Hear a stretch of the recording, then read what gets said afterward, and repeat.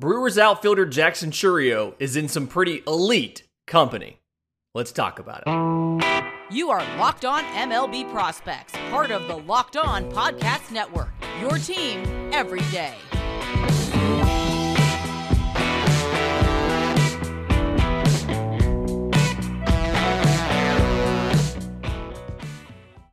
Yes, welcome on in to Locked On MLB Prospects, your home for all things minor league baseball. I'm your host, Lindsey Crosby, baseball writer and podcaster, and thank you for making this your first listen every single day. And if you remember us going over the top 100 from Baseball America and MLB Pipeline a few weeks ago, one of the consensus top 10 players in baseball was Brewers outfielder Jackson Chourio. So IFA in the 2021 class went to the DSL as a 17-year-old. Finished the year 296, 386, 447 with 5 home runs at age 17. Started off slow, picked it up at the end of the year. And then this year has been absolutely electric. He has been an 18-year-old, time divided between low A and high A. And his stats on the year, 302, 356, 573 with 20 home runs. And the 20 home run mark is significant because that's where he joined some pretty elite company. So didn't go to the Arizona Complex League at all. One of the youngest players in the futures game, but then he's hit 20 home runs in his age 18 season without spending any time in rookie ball this year. So there is, since 2006, only 5 players have done this. So obviously his 20. 2017, a fellow you may have heard of, Fernando Tatis Jr., hit 22 home runs in 131 games. And then in 2008, Giancarlo Stanton hit 39 home runs in 125 games. So pretty elite company. But this in and of itself does not necessarily mean he's guaranteed to be a star at the big league level. The other 2 guys that have done this are guys that did not or have not yet panned out as prospects. So in that same Padres organization in 2017, third baseman Hudson Potts also hit 20 home runs in 125 games. And you may be asking, well, where is Hudson Potts? He was the first rounder in 2016, did that in 2017. He is now in Double-A with the Boston Red Sox and is currently not in top list. So he was traded in a minor league trade in late August of 2020. So was at the alternate training site, was traded by the Padres, and is now a Double-A prospect for the Red Sox, unranked in their top 30. And the issue here, when you look at it, is he's got too much swing and miss. So 68 games this year in Portland, Double-A Portland, 224, 289, 437, 12 home runs, 87 strikeouts. Last year, in Double-A Portland, 217, 264, 399, 11 home runs, 100 strikeouts in 78 games. So we talk about this all the time on this show, right? Your power tool is only as good as your contact tool. If you can't make enough contact, it doesn't matter how much power you have. You're not going to be a 30 home run guy. So there has been improvement year over year in Hudson Potts and his numbers, what he's done as far as the strikeouts are down a little bit. The walks are up. The home runs are, static, but in less games. Batting average is higher, not much. It's a margin of error, essentially. Slugging's up just about 40 points. Like, there's signs that this may still work out, but he's age 23 in Double-A, still trying to make that happen. And then the other guy was 2007 Nationals prospect Chris Marrero. He hit 23 home runs in 125 games. He made his debut in 2013 with Washington, played in 8 games, hit 125. Did not make it back to the bigs until 2017 with the San Francisco Giants, where in 15 games he batted 132, 171, 211, and then was out of baseball. So, just being on this list does not automatically mean that Jackson Chourio is going to be a no doubt star in the big leagues. But there's some interesting things here. One, even if Jackson Chourio plays in every single one of the games left for High A, unless he goes to Double A Biloxi for the last week of the season, he's not going to play in 100 games. Another guy outside of this time frame, but I had a feeling about this. I went back and looked, and Andrew Jones did this in 1985. He had 25 home runs in 139 games. I am not comparing Andrew Jones to Jackson Chourio. I just thought that was interesting as well as far as who's done that. And then I think we kind of forget Giancarlo Stanton's year was so good. In 2008, he hit 39 home runs in 125 games. Like, holy cow, that is a lot of home runs in the minor leagues. Never mind for a guy who was 18 years old. So it's good company. It means good things. And if David Gasper, who came on to do our Brewers show with us, I joined him on the Futures Focus Dynasty Baseball podcast that Prospects 1500 did. It's out there in their feeds, published last Sunday. At one point in time, we were asked to pick Elly De La Cruz or Jackson Chourio. He took Chourio, I took De La Cruz, and we went back and forth on it. And his big takeaway, the reason he took Chourio, is his own minor league manager compared him to Ronald Acuna Jr. So, obviously, lofty praise, lofty company that he's in, and looks like he has all the potential in the world, could do it. But obviously, just being on this list is not a guarantee of success. We learned that from Hudson Potts and Chris Marrero. In just a minute, I mentioned it briefly yesterday, but I want to go more in depth on the promotion of Triston Casas for the Red Sox, because I've got a couple questions about him as a prospect, and I don't know if he's properly valued. But first, today's episode is brought to you by our friends at Blue Chew. Summer's winding down, the nights are getting longer, but the breeze isn't the only thing that's getting stiff. That's right, this episode is sponsored by Blue Chew. Guys, we know that confidence can take you far in life. That's especially true in the bedroom, especially when it's time to step up to the plate. That's where Blue Chew comes in. Blue Chew is a unique online service that delivers the same active ingredients as Viagra, and Cialis, but in chewable tablets at a fraction of the cost. You can take them anytime, day or night, so you can plan ahead, or you can just be ready when an opportunity arises. The process is simple. You sign up at BlueChew.com, consult with one of their licensed medical providers, and once you're approved, you receive your prescription within days. And the best part, it's all done online, so no visit to the doctor's office, no awkward conversations, no waiting in line at the pharmacy for the tech to make eye contact with you and kind of grin a little bit. Blue Chew's tablets are made in the USA and prepared and shipped directly to your door in a discreet package. So here's what it comes down to, okay? We are in a pennant chase right now. We are heading to the playoffs. You got to have your best stuff, okay? You don't want to step up to the mound, throw in 88, 89 mile an hour fastballs. You want the good stuff, right? And so if you need a little more zip on your fastball, talk to our friends at Blue Chew. We've got a special deal for our listeners. Try Blue Chew free when you use our promo code LOCKEDON at checkout. You just pay $5 for shipping. So that's BlueCrew.com, promo code LOCKEDON to receive your first month for free. Visit BlueChew.com for more details and important safety information. And we thank Blue Chew for sponsoring the podcast. Okay, Triston Casas just got called up by the Red Sox. First base prospect would have been here earlier.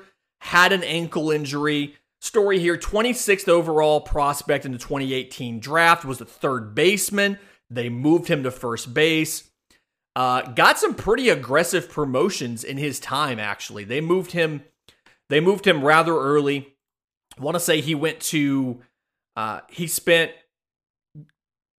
his age 19 season at Greenville and got really good reviews from the 2020 alternate site.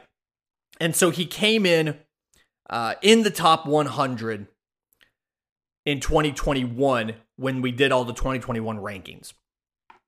And I'm trying to figure out if he should be ranked this high or not. So, one, let's understand up front that for a first baseman to contribute, you have to be 10% better offensively than league average just to kind of break even performance-wise, because you don't have the same defensive value at first than you would have anywhere else. And we had this conversation when we talked Tyler Soderstrom on Monday's show. You know, he's moving from catching to first base, and so because of that, he doesn't have the same defensive value and there's more pressure on his bat. Same thing with Triston Casas. Playing first base, he has to be 10% better than average just to break even as far as total production and contributions to the big league team. So, in the minors, in 2022, between all of the different levels, he spent most of his time in AAA. He rehabbed a little bit lower, but AAA, 273, 382, 481, 11 home runs, 38 RBIs, 32 extra base hits. Didn't steal any bases, which, I mean, he's 6'4", 250, so that makes sense. He wouldn't steal any bases. And I'm trying to figure out, is Triston Casas actually a top 100 prospect or not? Now, when he debuted, I mean, so far, as of the time of this recording on Wednesday afternoon, he's gotten 12 at-bats, 2 hits, 1 home run, 2 RBIs. They apparently they did a lot of work to get that home run ball back too. But so I made a pro and con list about trying to figure out, is he genuinely a top 100 prospect, or was he rated correctly? Because there's times when it doesn't feel like he should be. The big thing to me, and the reason why I wondered this in the first place, was I was going back and checking notes on Triston Casas. He's never really dominated a level like you would expect a top prospect to do. So 2019 in A-ball, 254, 349, 472, 19 home runs. Really good production as a 19-year-old, but not like dominating the way you think of a lot of top prospects as dominating. 2021, most of the season was AA. 284, 395, 484, 13 home runs. Feels like very, very, very similar slash line. Better batting average, but like a very similar slash line. Improved the batting average 40 points, improved the on base 40 points, improved the slugging 10 points.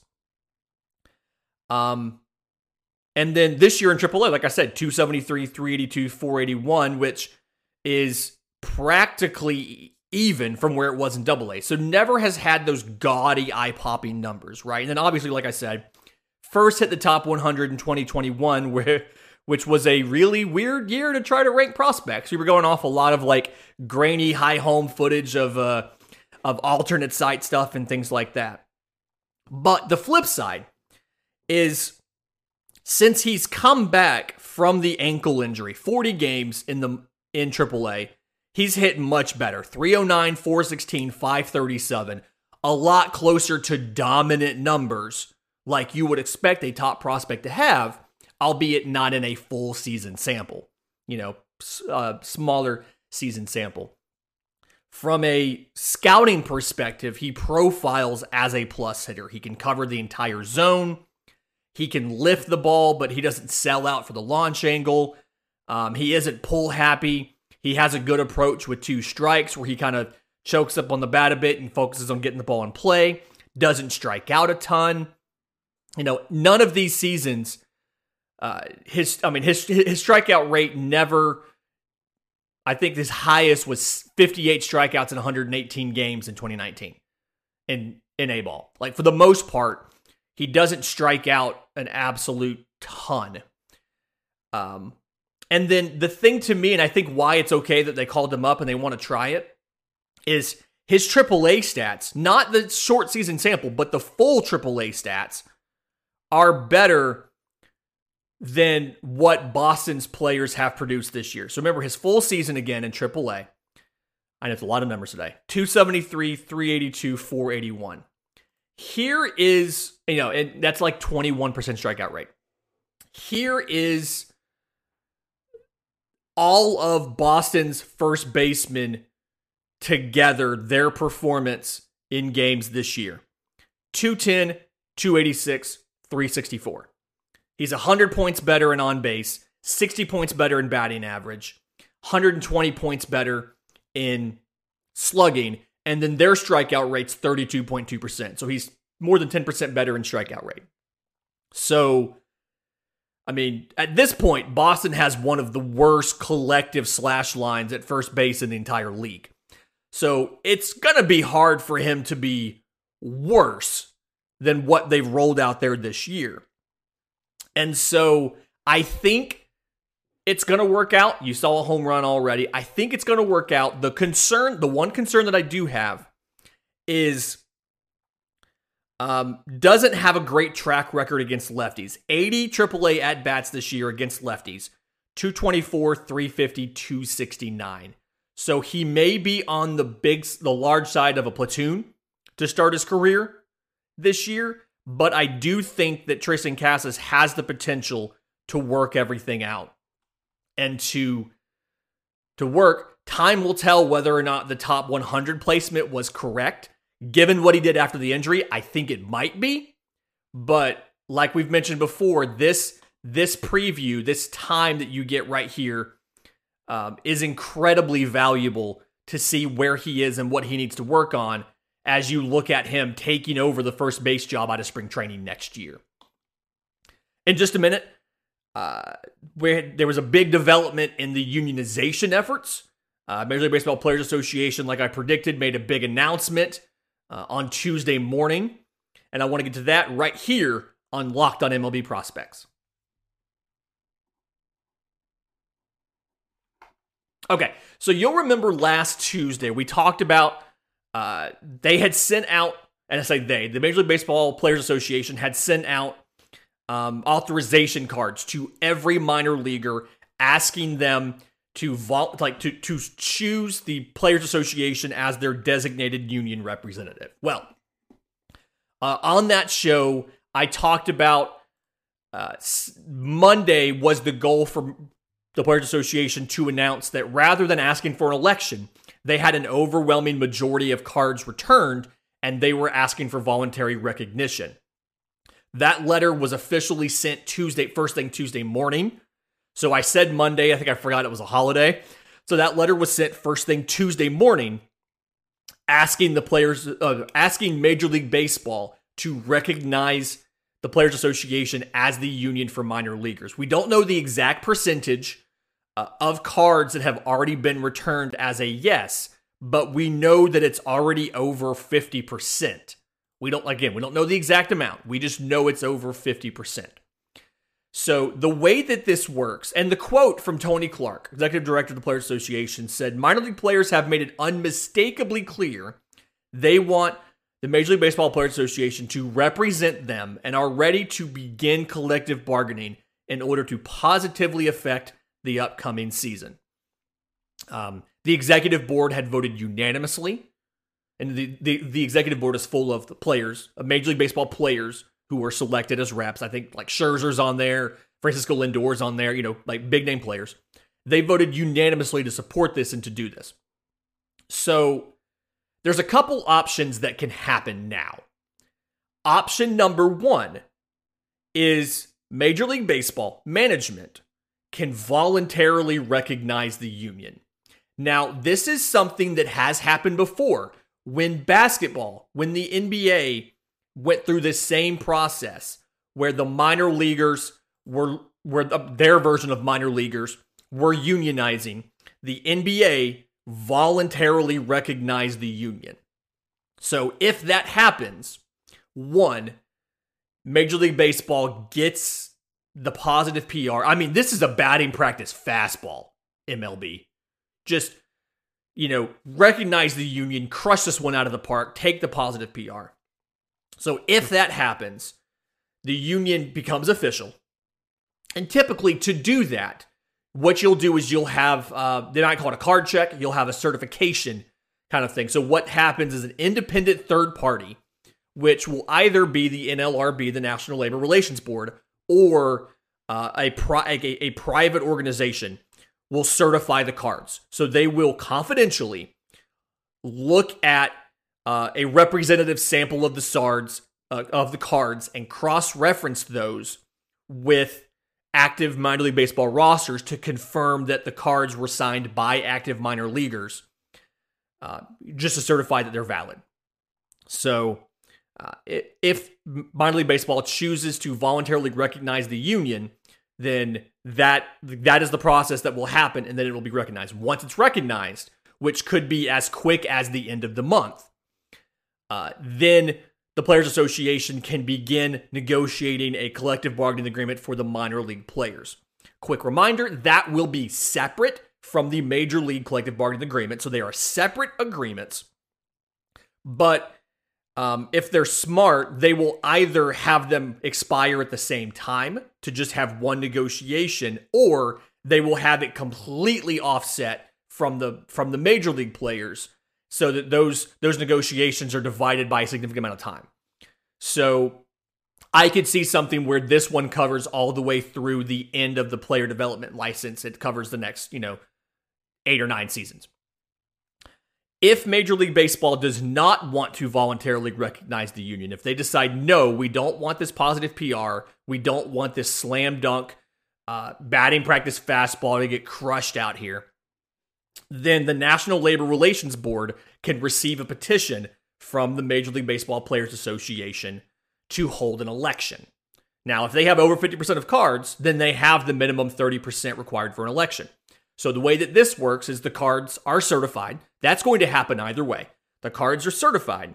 And then the NLRB consults with both the union and management to figure out when and where to schedule the election. The issue that you have is you are coming up on the end of the season. Depending on the level, minor league baseball plays for another week, or 2 weeks, or 3 weeks, and then they're done. And the minimum amount of time from when you submit the petition to the NLRB to when they can hold an election, at best, is 16 days. And that's not like an arbitrary number, that is like set in procedures and regulations. So 16 days, which brings you, if that petition were submitted today, the soonest you could have a draft is like the 23rd or 24th of the year. Most of the minor leagues are done by then. So what probably ends up happening in that situation is your union election gets pushed to next spring. Now, during spring training. Now, because you're going to have turnover in the offseason, guys who are going to retire, guys who will be traded or their contracts will expire and they will sign with new minor league baseball teams, things like that. I could very much see a situation where Major League Baseball asks for a new authorization card process. They make the claim that there's been enough turnover in the bargaining unit, the group of minor league players who are subject to this, that we need a new authorization card process to go through. So the Players Association would have to send cards back out, do that process again, and then submit those to NLRB for another check, and then to have an election scheduled, which I feel like at best means you're looking at having an election sometime during the season. And then, obviously, Major League Baseball is going to probably try to push and delay that. And then whenever the election's done and the results are certified by an NLRB, then you have to figure out, okay, once it's finally certified, we have a union, then you can start collectively bargaining. And so there is a world here. There's a possibility here where Major League Baseball does the wrong thing, wouldn't be unprecedented, delays the entire process into the middle of next season, and then once there is a dedicated, once the election has happened and there is a minor league union established via election through the NLRB, the owners try to find some way to disrupt the season during negotiations. The owners lock out the minor league players. There is a possibility the minor league players go on strike. I don't think they would do that during the season. I think they would rather open a season versus cutting off a season short. But either way, there is the possibility, if Major League Baseball does not voluntarily recognize the union, that next season somehow gets disrupted. Now, again, being clear here, if next season gets disrupted, it is Major League Baseball's fault. The best option by far, in everybody's opinion, is for Major League Baseball to voluntarily recognize the union right now, because they just settled a lawsuit for hundreds of millions of dollars about unpaid wages during spring training and extended spring and instructional league. The Congress is looking at the antitrust exemption. The Supreme Court has talked about the antitrust exemption should not exist. So Major League Baseball, if they fight this as hard as they have the ability to, they run the risk of losing spectacularly and really messing things up. So we'll see what happens. Hopefully they do the right thing. Great rest of the week this week. Tomorrow, Farm Friday, the Atlanta Braves. Really interesting system because they've graduated some guys. They brought in a lot of prep pitchers. Excited to talk about that. If you made it this far in the video on YouTube, do us a favor, go ahead and subscribe. Really does help the show a ton. If you're listening on audio, go into your podcast app, leave us a review. We do see those. Those help with the algorithmic discovery and things like that. It does help a ton. But until we talk tomorrow, this has been Locked on MLB Prospects.